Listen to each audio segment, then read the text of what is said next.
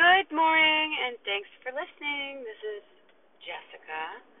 I wanted to make a little podcast on negativity and the importance of cutting it out like cancer and focusing on positivity.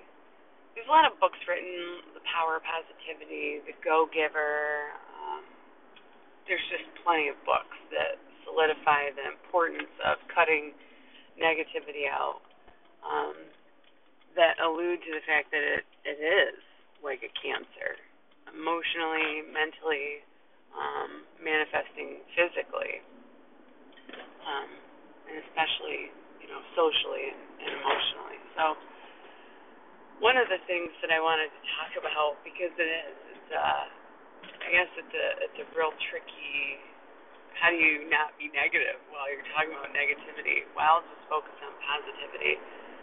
Getting ready for election year to campaign for my first elected position, I'm finding that, surprise, a lot of politicians, a lot of voters have a lot to say. And I was talking with my mom yesterday, who's really knowledgeable, and just has a heart bigger than this world. And we were talking about politics and negativity and kind of the stereotypes that we have and facts and truth. And yeah, I think we all know what the problem is, right?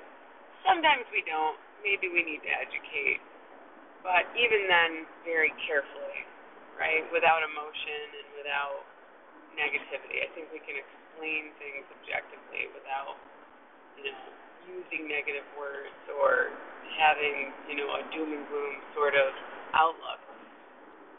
Specifically to the fact that we can focus on the solution, which is the most important. And I'm confident in that. So whether it's today or tomorrow, I'm going to focus on the happy. And you can call it delusional if you want to, but I know I'm going to be happy, and I'm going to smile, and I'm going to be grateful. And I know no one's going to stop me from thinking that way. And then, if I get cancer anyway, whatever. At least I lived a happy life. So have a great day. Stay positive. Cut that negative shit out like cancer.